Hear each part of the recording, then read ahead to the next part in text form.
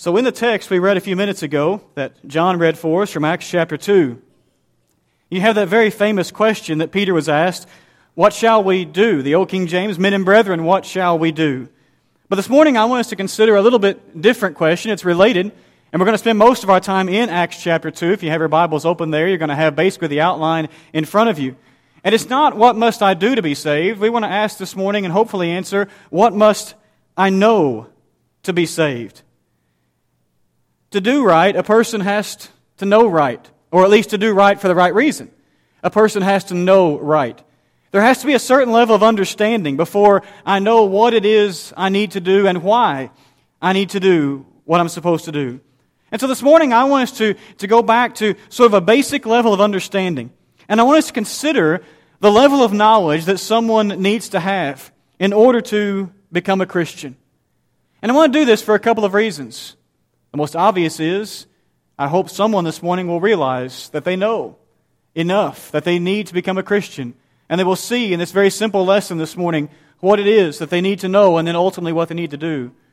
But I also want to do this morning because sometimes we who are Christians look back 10, 20, 30 years when we became a Christian and we think, did I know enough?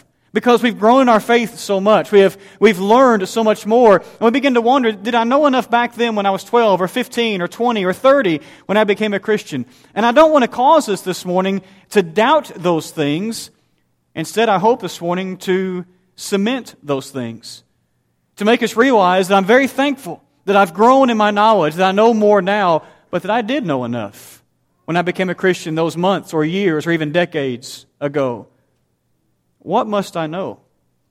Well, before we get into that, before we dive into the lesson, I want to spend a few moments by way of introduction, and I hope you'll see why I want to spend some time doing this, especially a little bit later in our lesson. If you remember, our scripture reading came from Acts chapter 2. We sometimes call that chapter something like the birthday of the church. It's the day that the church became on earth in its full form.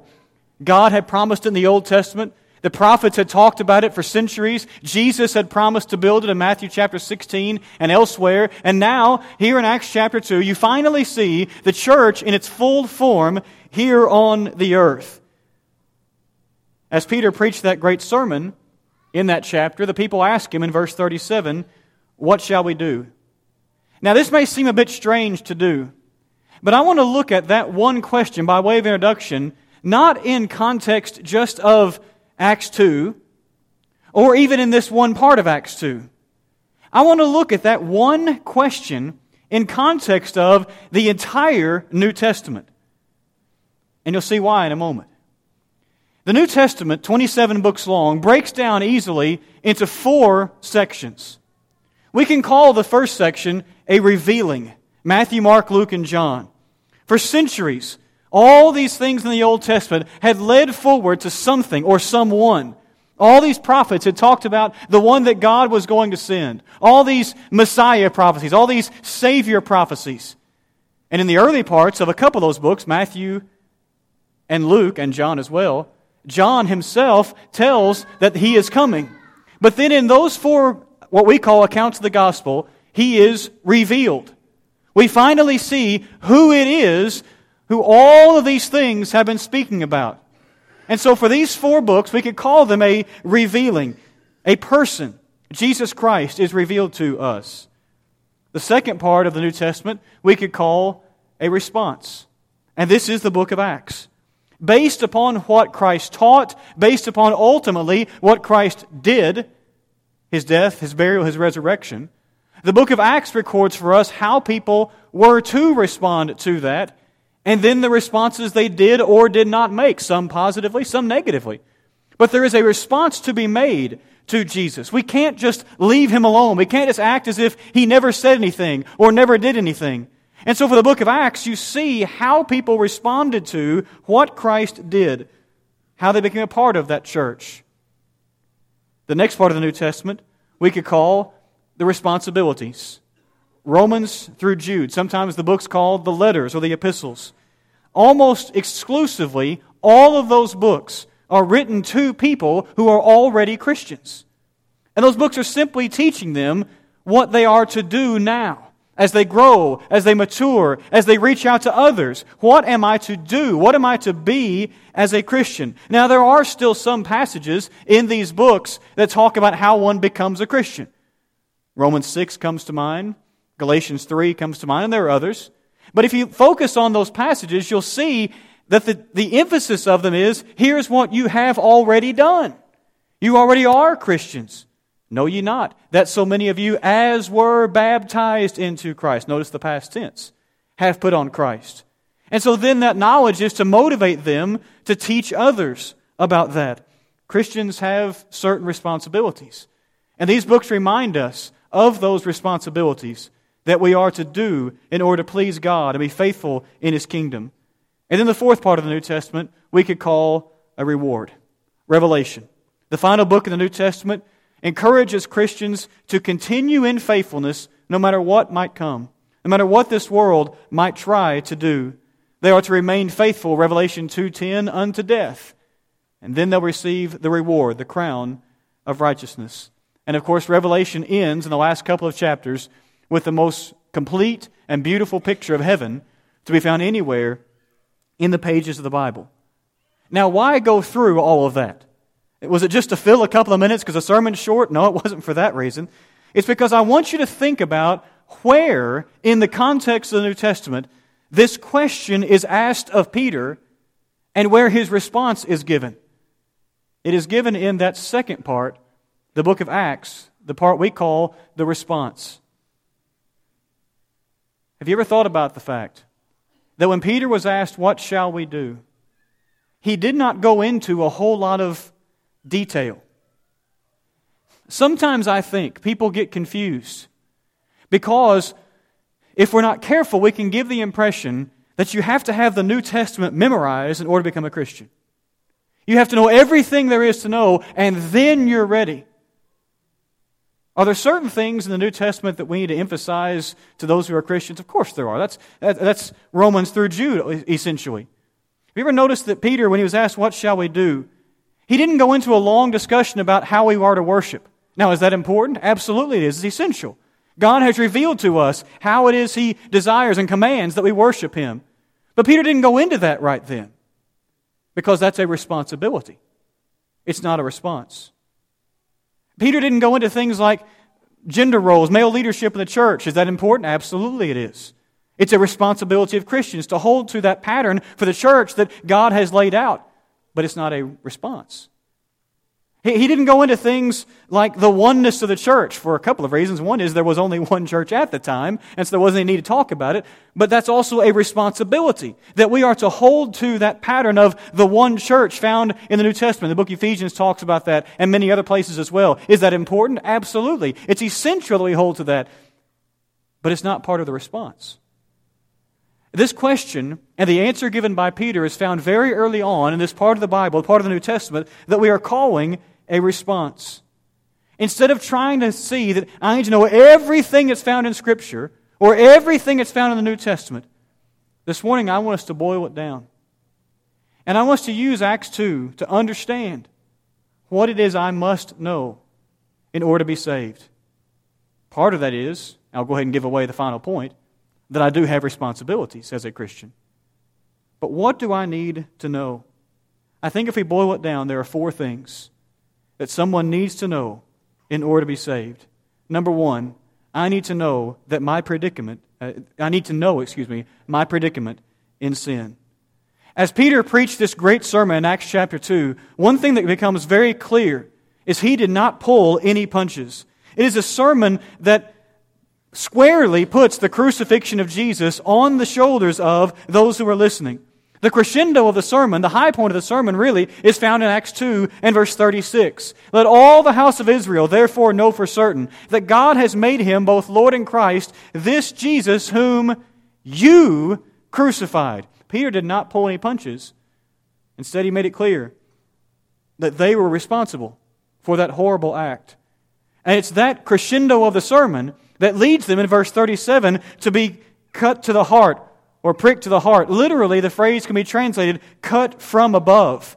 It was almost as if something from heaven pierced their heart as they heard these words and as they came to the realization of the severity or the gravity of what had happened. If I'm going to be saved, I need to know that I have sinned. I need to be willing to admit that I have sinned.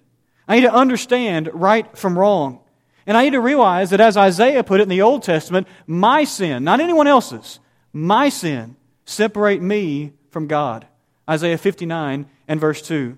Notice that these people in Acts chapter 2 were cut to the heart. They didn't just say, well, I might have made a mistake. They didn't just sort of feel bad in the moment. They were absolutely cut, pierced. Again, the old King James, pricked in the heart by what had happened, by the words that they heard, but their reaction to the words. I need to realize also that predicament is one I can't get out of on my own. If I'm in a predicament of my own making, and if I've sinned, I am, I can't get out of that on my own. But I must be willing to know, and I must know that I will be lost. And I will be lost forever if I don't admit that my sin is real and it is there. What must I know to be saved?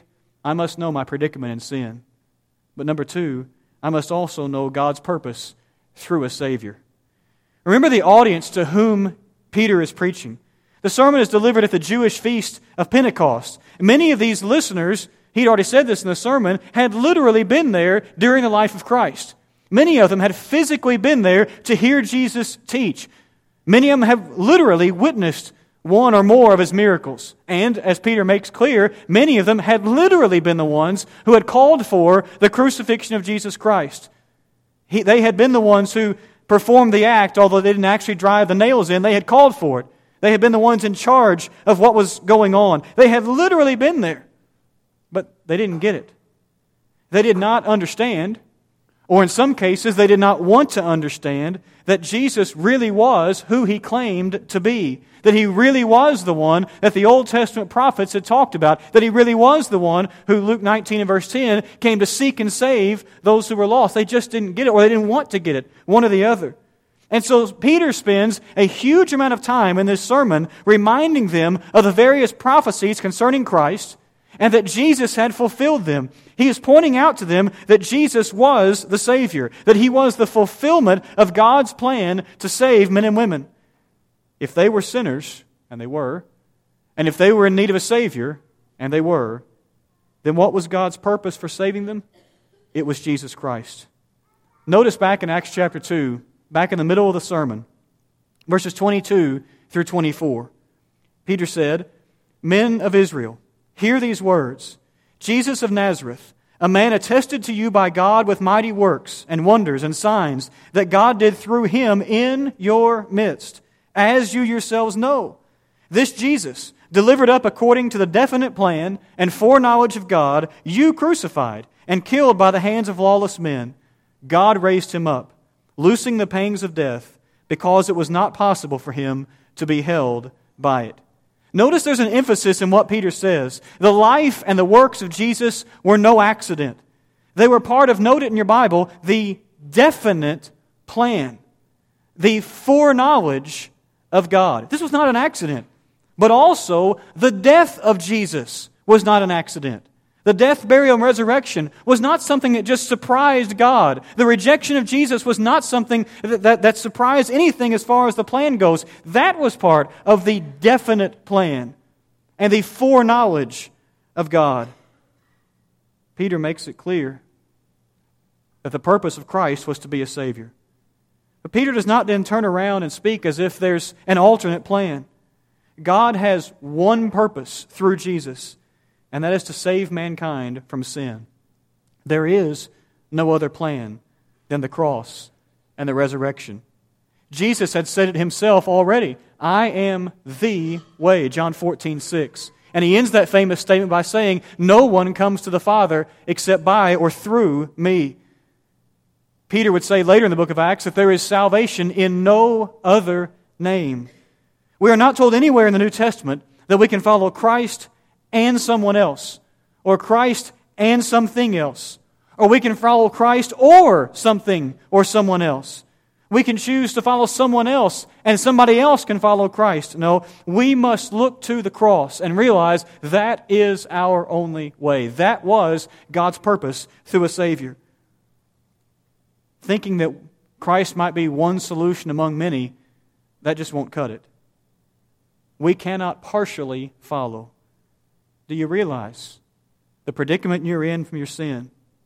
But do you also realize that Jesus is the Savior, the answer, the purpose? What must I know to be saved? Number 3, I must know His plan of salvation. And notice it's His plan of salvation. Peter's asked that question, what shall we do? I've sometimes thought before about some answers I'm glad Peter did not give. I've mentioned to you before, one of the answers I'm glad he didn't give is, there's nothing you can do. But aren't you also thankful that Peter did not give this answer? Well, it's too complicated, you can't figure it out. Aren't you glad he didn't say that? Aren't you glad Peter didn't say, you don't know enough to understand what I'm getting ready to tell you? Instead, Peter gave that great response in verse 38 of Acts 2, repent and be baptized, every one of you, in the name of Jesus Christ, for the forgiveness, some translations, the remission of your sins, and you will receive the gift of the Holy Spirit. They already knew about Christ. He had said that in exact words in his sermon. And the fact that they were willing to say, what shall we do, showed that they had some faith in what they were hearing and what they had seen now through Christ. So they had faith. And Peter did not say, when they said, what shall we do? He did not say, well, you already believe, that's good enough. No, he gave them a plan of salvation. Repent and be baptized. Repentance implies the first thing that we must know. I am a sinner. And my predicament is such that I'm hopeless without a Savior. Repentance has been defined many ways. The most famous probably is a change of mind that leads to a change of action. That's probably the most common definition that you've heard before. And it's a great way of putting it, because it's basically saying that I make a U-turn in life. I'm walking this way. I see the world this way. I'm living life this way. But now, because of what I know through Christ, I don't just sort of drift this way some more. I turn and walk that way.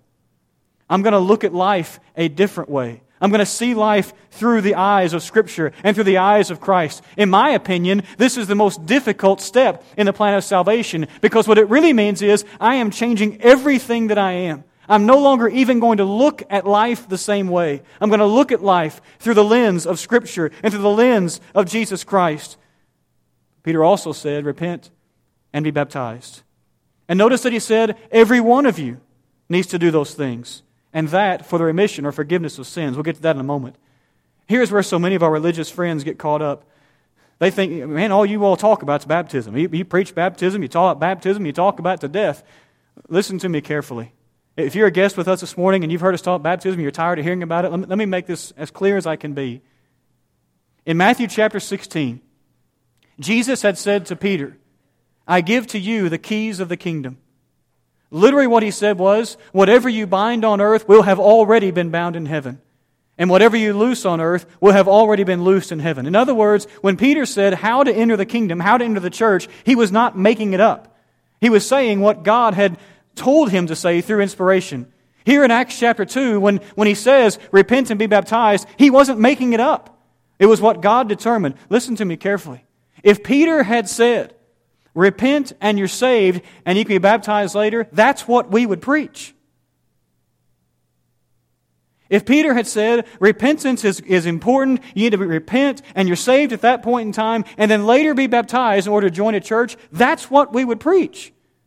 Because that's the keys that would have opened the kingdom. But when Peter said, repent and be baptized for the forgiveness of sins, that's what we preach. Because that's the only key that opens the door to the kingdom. Notice that he says, it's for the remission, the forgiveness, literally the liberation from your sins. And notice he also says it's in the name or by the authority of Jesus Christ. Both of those are things I need to know. Baptism is not done to join some church. It's not done to please another person. It's not something I do because it's the popular thing going on at camp or the popular thing going on during a gospel meeting. In order to be saved, I need to know that I am being baptized for my sins to be washed away, to be liberated from my sins. And I also need to know it's by the authority of Christ. I'm not baptized by the authority of the church. I'm not baptized by the authority of some preacher or the elders or a priest or something like that. I'm baptized for the purpose of the forgiveness of my sins by the authority of Jesus Christ. If you understand the predicament of sin, that Jesus is the Savior, and then His plan of salvation, there's one more thing you need to know, and that is that my part is submission. The Christian life takes effort, but it's effort that's under the lordship of Jesus Christ.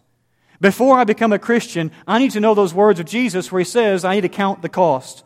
I need to know that whatever He says, I'm going to be willing to do my best to follow. Am I going to be perfect? No. But I need to willingly submit. In other words, once I have made my response, the book of Acts, I need to be willing to see my responsibilities, Romans through Jude. I need to see what it is that a Christian is to do each and every day of his or her life. I need to see what my responsibility is when we come together to worship. I need to see what my responsibility is when I am a husband, a wife, a parent, a young person, an employer, an employee, a citizen. I need to see what my responsibility is towards reaching the lost. I need to see what my responsibility is for using my talents to the service of God. And on and on and on it goes. Does that mean that from the moment I come up out of the water, I have to sign up for every program and be involved in every work of the church and do them all perfectly? No. No, it doesn't. But it means that, as Peter puts it, I must grow in the grace and the knowledge of our Lord and Savior Jesus Christ. Some people want Christ as Savior, but they don't want Him as Lord. And we can't have it both ways. He is my Savior, but He is also my Lord. Does that mean that I'm going to understand everything He requires? No, it doesn't. Does that mean that at times I may even question some things or be confused about it? It does. Yeah, there's some times I read passages of the Bible and I just don't quite understand it. Or I don't understand why He would ask certain things or require certain things or not require certain things or not ask us certain things. But overarching all of that, what it really means is I am humble enough to submit my will to His will. To say that whatever He requires, even if I don't understand it, even if it's something I need to grow in and mature in, I'm going to do my best to follow. Because every day of my life, I am trying to be more like Him. As Paul would write, I'm trying to be more conformed into the image of Jesus Christ. He is my only hope as a Savior. But He is also the one Lord that I am to follow. Do you know that? Are you willing to submit to that? I think the invitation part of our lesson this morning is pretty obvious, don't you? Do you know? Are you willing to admit that you're lost in sin? The predicament is impossible to get out of on your own. Are you willing to admit that Jesus is your only hope as a Savior? That He is God's only plan? But that He loved you enough to die on that cross for you and to overcome death so you have hope of doing the same? Are you willing to admit that you will follow His plan of salvation? Not trying to make up your own way, but simply saying, I have enough faith that I will turn from sin in repentance and be baptized, immersed in water for the forgiveness of my sins. Are you willing to admit that I'm going to grow every day?